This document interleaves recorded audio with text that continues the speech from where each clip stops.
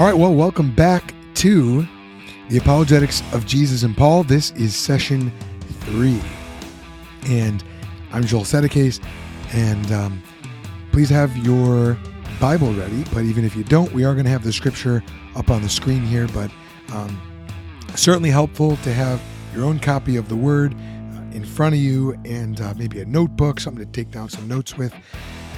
The benefit of having your Bible out is that you can actually test for yourself what we're talking about and make sure that the text on the screen matches the text that make sure it's accurate, that the Lord actually revealed those words, the ones that you see on the screen. Okay, so we're doing Apologetics of Jesus and Paul, Session 3, presented by the Think Institute. This is a Hammer and Anvil cohort course. And as we go right now, there are a number of guys backstage waiting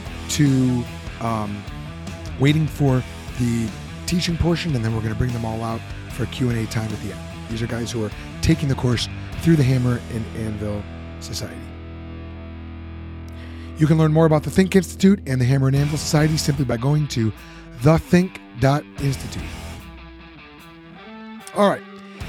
Today's encounter, apologetic encounter of Jesus, I'm titling Beelzebul's Fool. Another title for this might be Beelzebul's Tool, which I like better because I don't even like putting the word fool there in the question. Because Jesus, of course, is not a fool. Jesus is the exact opposite of a fool. But he's being accused today of something pretty dastardly, pretty nefarious. He's being accused of being a fool for the devil. And we're going to see how he deals with that accusation as we go. But our passage today is Matthew 12, 22 through 30. Matthew chapter 12, verses 22 through 30. Also, I mentioned this to the guys a little bit earlier. I do have a little bit of it's hay fever season right now, so I'm going to be drinking a lot of water, and hopefully we'll not have to hack up a lung as we go. All right, so here's a synopsis of our story.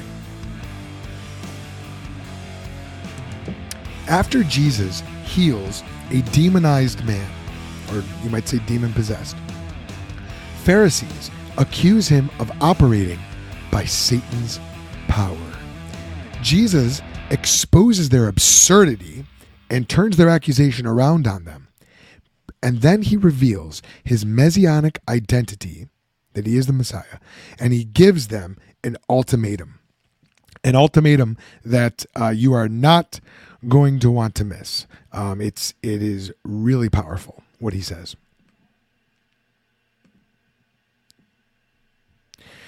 Okay, the first part of the story opens up with a healing. This is in verses 22 and 23. Let's read. Then a demon-possessed man, who was blind and unable to speak, was brought to him. He healed him so that the man could both speak and see. All the crowds were astounded and said, "Could this be the son of David?" Okay, what's going on here? So a man is brought to Jesus, and that's not unusual. People are bringing sick and possessed, demonized people to Jesus all throughout the Gospels. But this one is going to prove to be very important because of this man's condition. So elsewhere, Jesus heals a woman, for example, who has an issue of blood, an internal bleeding condition. Sometimes he heals a man. Last week, in last session, we looked at Jesus healing a man who had a shriveled hand. But this man is actually possessed by a demon. Now, when we say possessed, the Greek word there, it's really translated best, probably demonized. He's plagued by a demon. He is... he's harassed by this demon, and to a certain degree, he's controlled by this demon. That's kind of where we get this idea of demon possessed.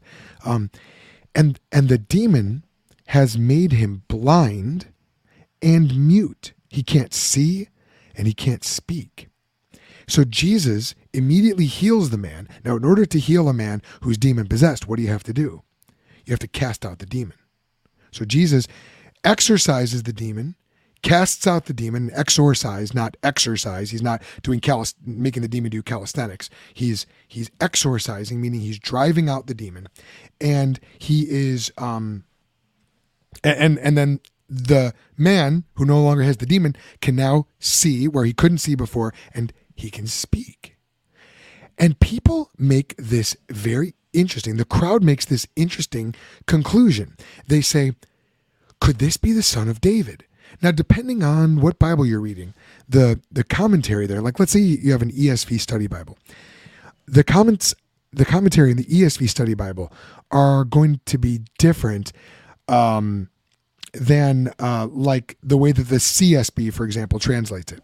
So in the ESV Bible, it actually, in the study Bible, in the notes, it says that Jesus, they're basically asking this question, like they can't believe that he's the son of David because David was this mighty conqueror, and yet here Jesus is, and he is calm, peaceful, gentle, more like a lamb than a lion. And so the interpretation there is, well, this can't be the son of David. Okay, and actually the NASB 95 translates this verse. It's something along the lines of, this couldn't be the son of David, could it? Which again sort of captures that negative expectation, like he's too gentle. He doesn't fit the mold. He doesn't. This isn't what we expect. I actually don't interpret it this way.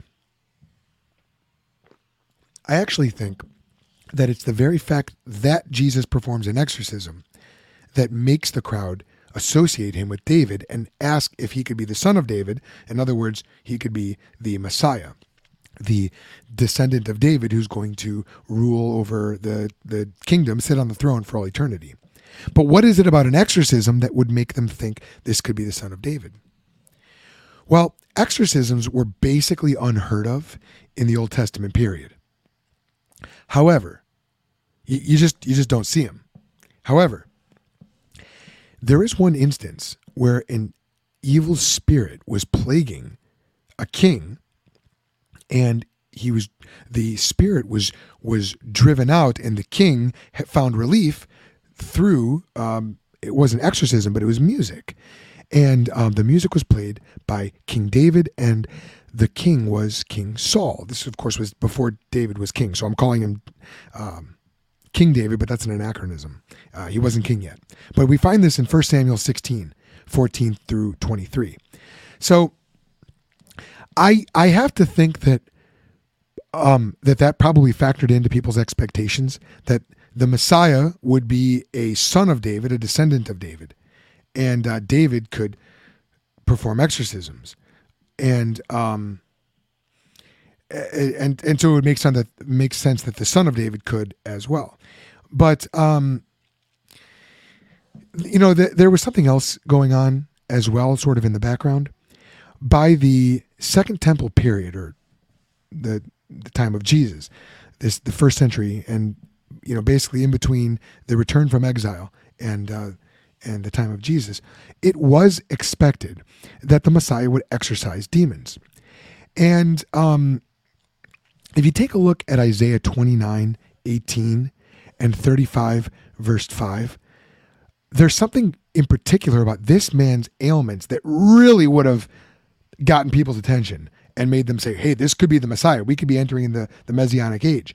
And the reason why is because Isaiah specifically prophesied that there would come this age of blessing, which became associated, I believe, with the Messianic age, the age of the Messiah.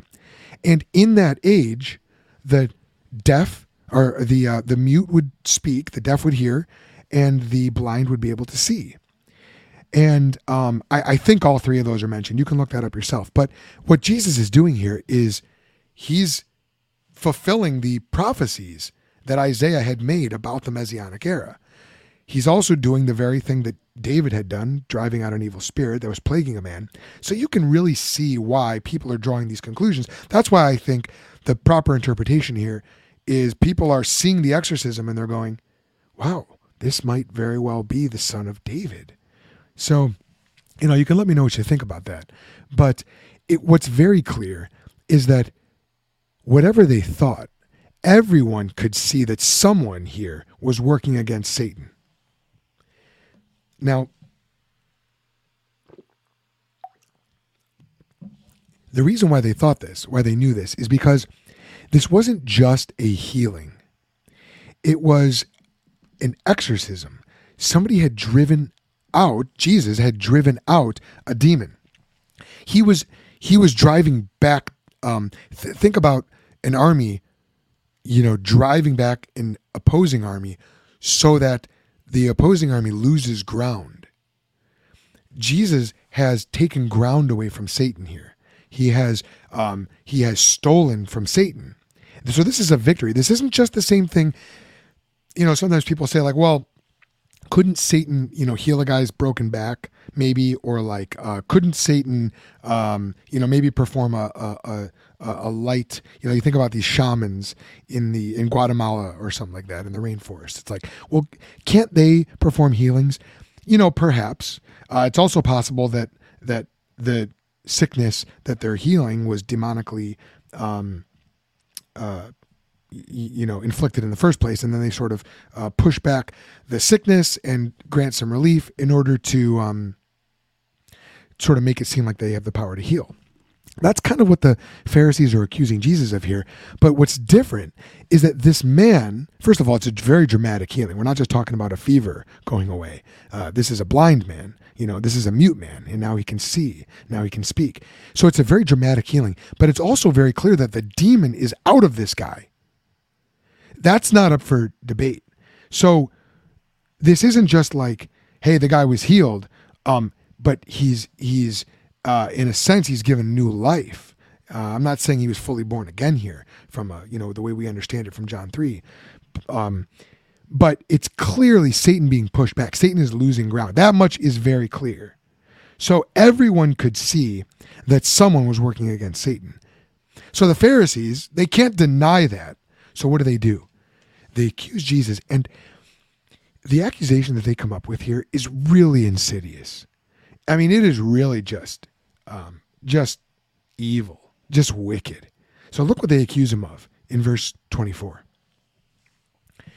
When the Pharisees heard this, they said, "This man drives out demons only by Beelzebul, the ruler of demons." And if you go back and look in the original language, it says, "This man does not drive out demons unless he's doing it by Beelzebul, the ruler of demons." In other words, we're not even granting that this happened unless we attribute it to Satan. Now, you're like, well, wait, Beelzebul, who's Beelzebul? And, how does Satan factor in here? Because Beelzebul and Satan are two different names. What are we talking about? So Beelzebul is a phrase, it's a name that means master of the house. And it's derived from the word Baal. Yes, that Baal. Remember Baal in the Old Testament? The Israelites were always worshiping Baal. He was the god of fertility. He was the god of crops. And just a nasty... he would send, supposedly, he would send rainstorms and cause your crops to grow, which, by the way, this is very interesting. Baal worship actually migrated from Canaan to Greece. And do you know what the Greeks called Baal? Zeus. Zeus is Baal. And within a Jewish context, though, the name Baal had sort of morphed over the years to Beel. And so Beelzebul, Baal means Lord or master, so Beelzebul means master of the house. And it had become a name for Satan.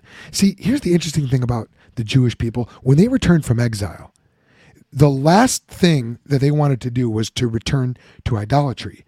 Prior to exile, they were worshiping Baal left and right. Then they were exiled, they were chastened. And when they came back from exile, they were very careful not to worship Baal, Asherah, these false gods, the pagan gods. And which is why Christ's enemies his opponents are not polytheists or, Baal worshipers. They're Pharisees who are sort of like, ultra orthodox, like ultra super religious.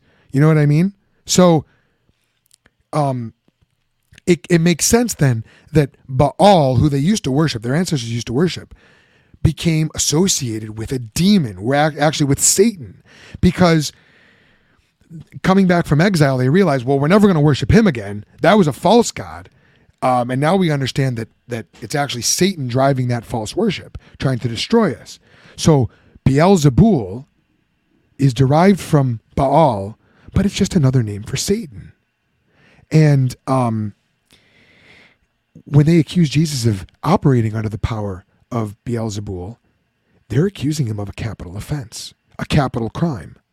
Because practicing magic under Satan's power was enough to get you stoned in those days. Do you see what they're doing here? They're trying to get Jesus killed. They're trying to drum up the mob and call Jesus a devil worshiper. I mean, do you see how malevolent this is? How just utterly pure evil this is? And here's the crazy thing. The reputation stuck because in later centuries, I'm talking post-Christ, post-70 AD, in later centuries, Jesus was referred to in extra-biblical writings among the Jewish people as a sorcerer. And it's kind of funny. It's like, yeah, you have to call him a sorcerer because you can't say that he was a miracle worker because that would mean that God was on his side. So you have to acknowledge that he did these, magical things, but you have to call him a sorcerer instead of a miracle worker or Messiah. But here's the apologetic challenge. The apologetic challenge is this. Are Jesus and his teachings fueled by evil, the very thing he is supposed to oppose? So here you got Jesus and his teachings, and it's clear he's coming out as though he's an enemy, an opponent of Satan. The Pharisees, though, are accusing him of being fueled by the very Satan he's claiming to oppose. I mean, this is dastardly. So that's the accusation. Let's see how Jesus responds. We get Jesus' response in verses 25 through 29. And then after 29, in the last verse, we're going to see he shifts a little bit. So in our first session, I talked about a 3-step apologetic approach. We're going to look at the first 2 steps here, and then we're going to look at the third step, because the way Jesus delivers the third step is like the knockout blow to these guys. So we're going to look at the sort of 1-2 combination first, and then we'll get into the third step at the end. Okay, so here's verses 25 through 27. This is step 1 of our but really it's Christ's presuppositional approach. Here's what it says. Knowing their thoughts, he told them, every kingdom divided against itself is headed for destruction, and no city or house divided against itself will stand. If Satan drives out Satan, he is divided against himself. How then will his kingdom stand? And if I drive out demons by Beelzebul, by whom do your sons drive them out? For this reason, they will be your judges. Ooh, man, is that good. All right, let's see what Jesus is doing here. So Jesus starts out by mentioning a principle, by citing a principle that they apparently believe, that they apparently agree with. The principle is every kingdom divided against itself is headed for destruction. A house divided against itself cannot stand. A city divided against itself cannot stand. Well, how do we know that the Pharisees believed this? Because they never refuted it. They didn't argue with him about this. What Jesus is doing here, this is step 1 of his argumentation. He's entering their position and he's exposing its absurdity. He's performing, remember that term, that Latin term, a reductio ad absurdum. He's reducing their argument to absurdity by taking it to its logical conclusion. And then now he's showing them how their own reasoning actually condemns themselves. So he states this principle, which, by the way, how are they going to disagree with this principle? No, Jesus, a house divided against itself can stand. I mean, that's absurd on the face of it. And they would be laughed, out of the public square if they were to say that. So these guys feared the crowds big time. They're not going to risk looking like idiots in front of the crowd. So Jesus tells them a principle they have no choice but to agree with. And then he exposes the absurdity of what they're positing. Okay, are you guys really saying that Satan is driving out Satan? Remember, this wasn't just a mere miracle. Not that any miracle is mere. But this wasn't just a healing. This was an exorcism. This is pushing back against Satan. What they're basically accusing Jesus of doing is this. Jesus is, remember the magicians that Pharaoh had working in his court? So when Moses and Aaron would come to Pharaoh, Moses and Aaron would perform a miracle, and then the magi or the sages or the whatever they're called, the wise men of Pharaoh, they would perform a similar quote unquote miracle. So Moses turns the water to blood, they turn the water to blood. Aaron's staff becomes a snake, their staff becomes a snake. And it's like, yeah, but so couldn't Satan perform a false miracle? But that's not really a good analogy. You know what a better analogy would be? It'd be like this. If Jesus is working for Satan, but Jesus is casting out Satan, it's not just the equivalent of turning your staff into a snake. It'd be the equivalent of this. Pharaoh's wise men, Pharaoh's magicians, going into Pharaoh's palace and taking a sledgehammer and busting down all of the pillars and caving the roof in. Like, that would be absurd, right? I mean, that's insanity. What's Pharaoh going to do to these guys? He's going to have them executed because they're not just performing a miracle. They're directly defying and opposing and working against Pharaoh. If Jesus is casting out demons, that's not just a miracle. He's directly opposing Satan. And no employee could do something like that to their boss and still have a job. You get what I'm saying? On the face of it, it's just absurd. And then Jesus does something really awesome. He turns their argument around on themselves. Now, the old expression in the old literature, they would say, the Pharisees find themselves hoist upon their own petard. They're strung up by their own, shoelaces. Their own argument is coming back to bite them right where it counts, because they're accusing Jesus of casting out demons by Satan's power, and yet their followers were apparently casting out demons themselves. And that's not out of the question that was happening. There is some extra biblical literature that describes these elaborate rituals that were used to supposedly to exorcise demons. They would burn certain herbs. They would submerge people in water, and you can read a little bit about this in the non-canonical book of Tobit. Sorry if you're a Roman Catholic, but Tobit does not belong in Scripture. Not in the canon. Tobit chapter 8 verses 2 and 3, and I shouldn't just throw stuff like that out. I am convinced that Tobit does not belong in Scripture. It was not recognized as canon, but nevertheless, the Jewish people, did have these rituals. So Tobit was an important book. I just don't believe it was God inspired. Okay, don't hoist me on my own petard. All right. So Jesus is entering into their worldview, and then he's saying, look, guys, by your own standard, by your own argumentation, if I'm working for Satan, your disciples are working for Satan as well. You want to go down that road? Who taught them? You? Are you telling me you're working for Satan as well?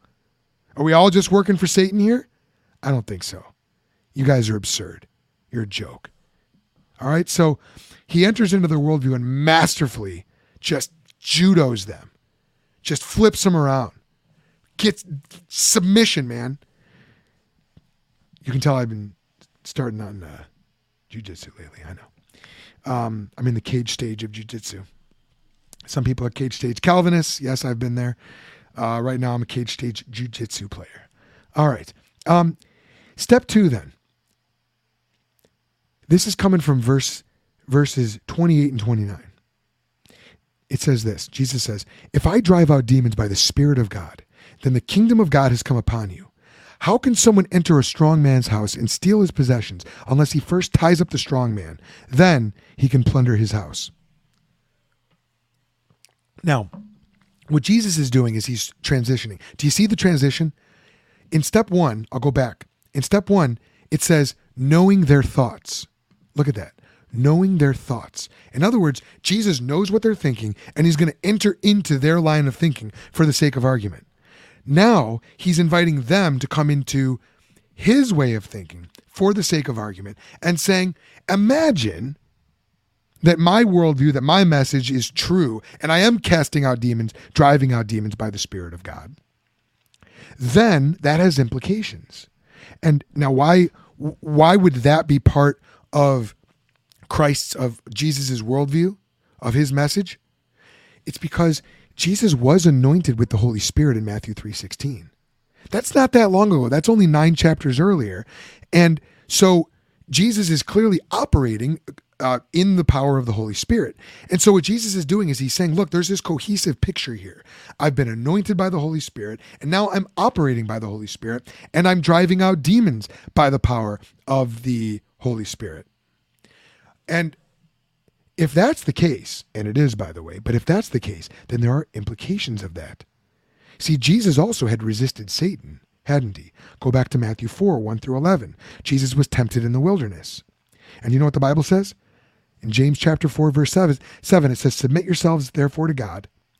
Resist the devil and he will flee from you. And what happened in verse 11 of chapter 4 of Matthew? Jesus had successfully resisted Satan and the devil left him. He fled. So Jesus has overpowered Satan, because if Satan can't tempt Jesus, he has zero power over him. That is how Satan operates. He tempts us to sin. How did he tempt? How did he get control over Adam and Eve? He tempted them. He was trying to get control over Jesus, and Jesus overpowered him. So the message that Jesus is presenting here is, look, I'm anointed by the Holy Spirit.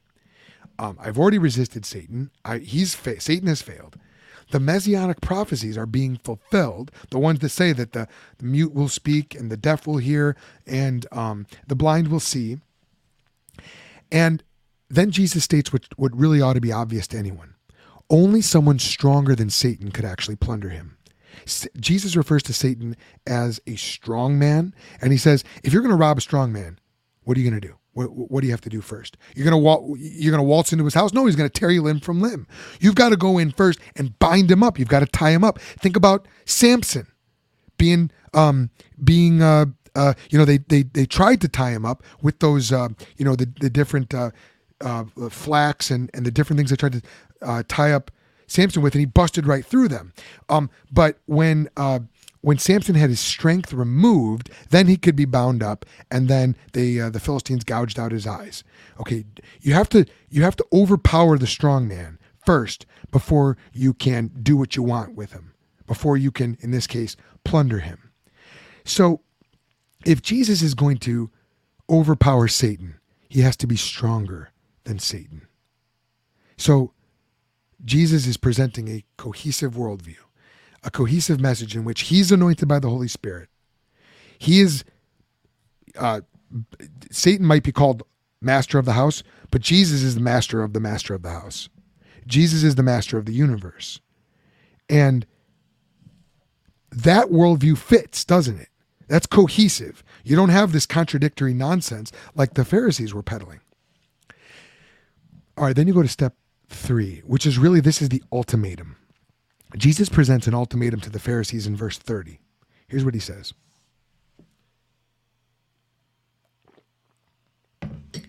Anyone who is not with me is against me, and anyone who does not gather with me scatters.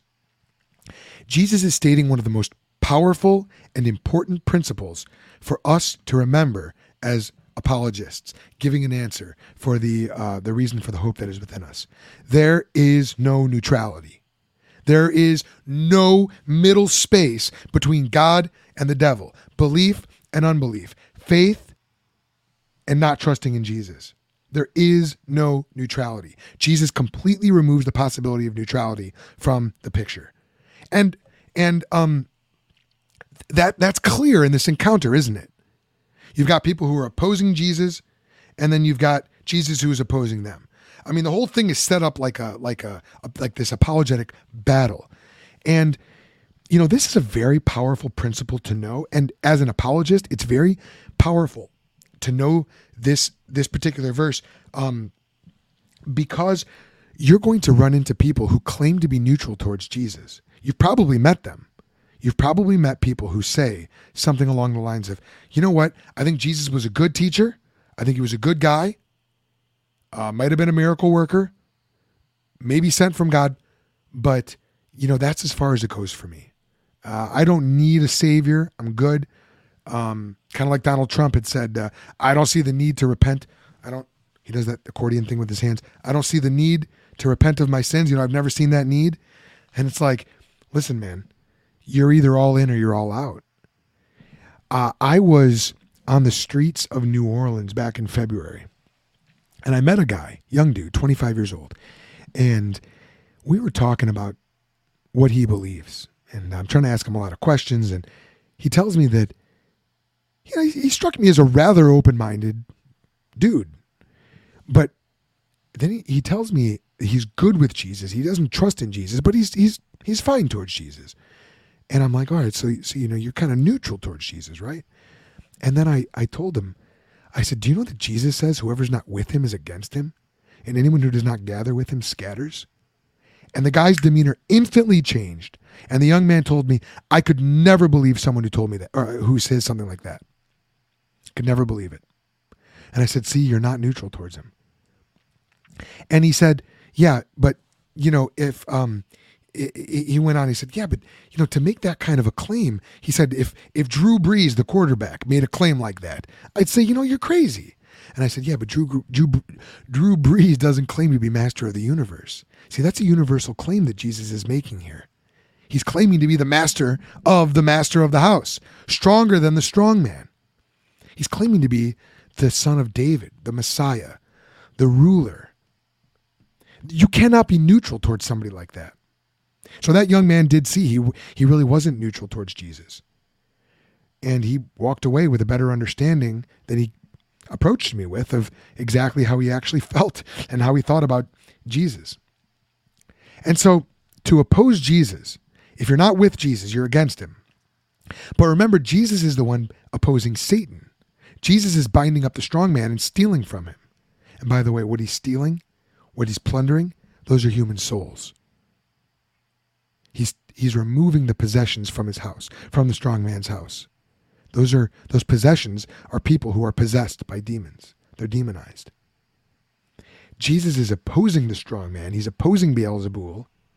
And if you're opposing Jesus, there's only one other side you can be on, because there's no neutrality. You're either with Jesus or you're with the devil. So the choice for the Pharisees, this is the ultimatum that Jesus gives them, the implied ultimatum. Get rescued by Jesus, get plundered out of the devil's house, or share in the devil's fate. There is no neutrality. There is no middle. This is the law of excluded middle at work. It's one of the laws of logic, fundamental laws of logic. A or not A, nothing in between. You're with Jesus or you're with Satan. You can get rescued by Jesus.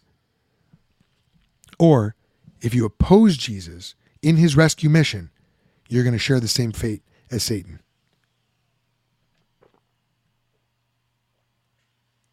You cannot admit that Jesus Christ is good and not call him Lord. You have to go away with it.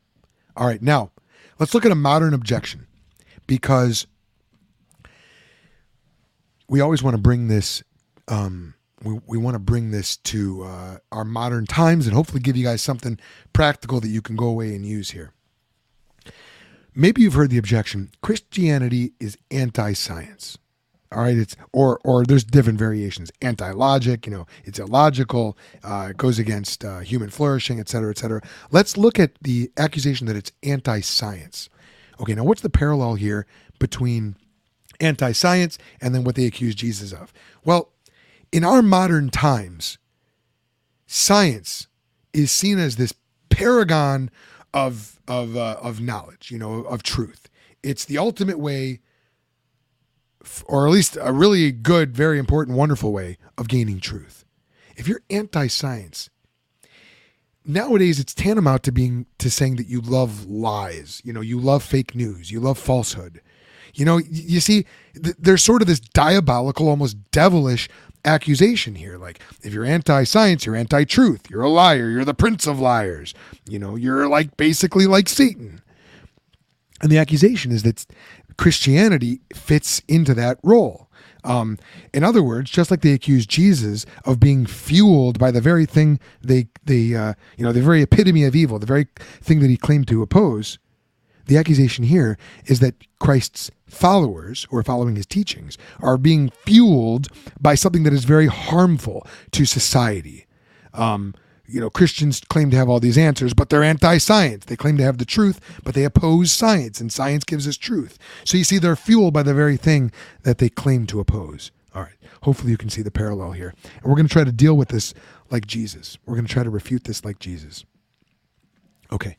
Let's go with step one. Step one, we're going to enter into the unbelieving worldview for the sake of argument and expose the absurdity, reduce it to absurdity. Now, to do this, let's talk about what science is. So when we're talking science, we're talking about the scientific method,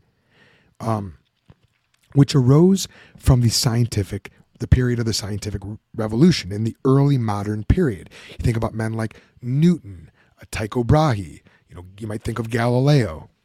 The scientific revolution, how did that come about? How did the scientific revolution happen?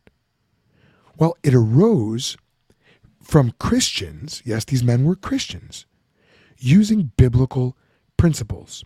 Think about it. Think about the principles like the possibility of inductive reasoning, the absolute necessity of uniformity in nature, the idea that you can do a sample experiment here and a sample experiment there, and under the same conditions, even if you do them at two different times, two different locations, you'll get similar results, or even really it should be the same results. The idea that you can draw conclusions about the whole based on an experiment done on only a part of it. These are all presuppositions. They're preconditions for science that we bring. They're not the result of science. You have to assume these things before you start doing science. The reality of logic, the laws of logic. Mathematics, 1 + 1 has to equal 2 yesterday, today, and tomorrow for science to work. The possibility of inferring to the best explanation. These are all assumptions that we bring to the table. They're not the product of science. They're preconditions for science. And they all arise out of the biblical worldview, out of Scripture. And I'm saying today, they tacitly assume the truth of Scripture, but literally the scientific revolution arose from Christians who believed in these principles because they believed they followed a rational God, the rational God. So if you trust in science, Mr. Skeptic, Mr. Science believer, and science arises from, historically, and relies on supposedly anti-science biblical principles, because remember, Christianity is anti-science, then you yourselves are basing your trust in science on anti-science. Do you see this? You're turning their accusation right around on themselves. Okay, science came from Christianity. Christianity is anti-science. You trust science. You trust something that arose from anti-science. This is the equivalent of what we're trying to do here is something similar to Jesus showing the Pharisees that if he's working for Satan, they're working for Satan. We're saying, fine, if we're anti-science, then you're anti-science too, because you're assuming all the exact same principles as we are. And those all come from Scripture. We believe that there's a God, the God, who governs the universe, and he's faithful. Jesus Christ is the same yesterday, today, and forever. God upholds the universe by his powerful word. In Jesus Christ, all things consist. Jesus is the Logos, the word, the fundamental principle, the logical principle holding the whole universe together. These are Christian principles, and they gave rise to science. Okay, so there's step one. It reduces the argument to absurdity. Step two is this. if Christianity is true and it's pro-scientific, that doesn't mean that you prove Christianity scientifically, but rather Christianity is the necessary assumption for science to work, for science to make sense. Then science, arising as it does from biblical principles, is good. And science is furthermore part of God's revelation. Science is a way of discovering truth about the world.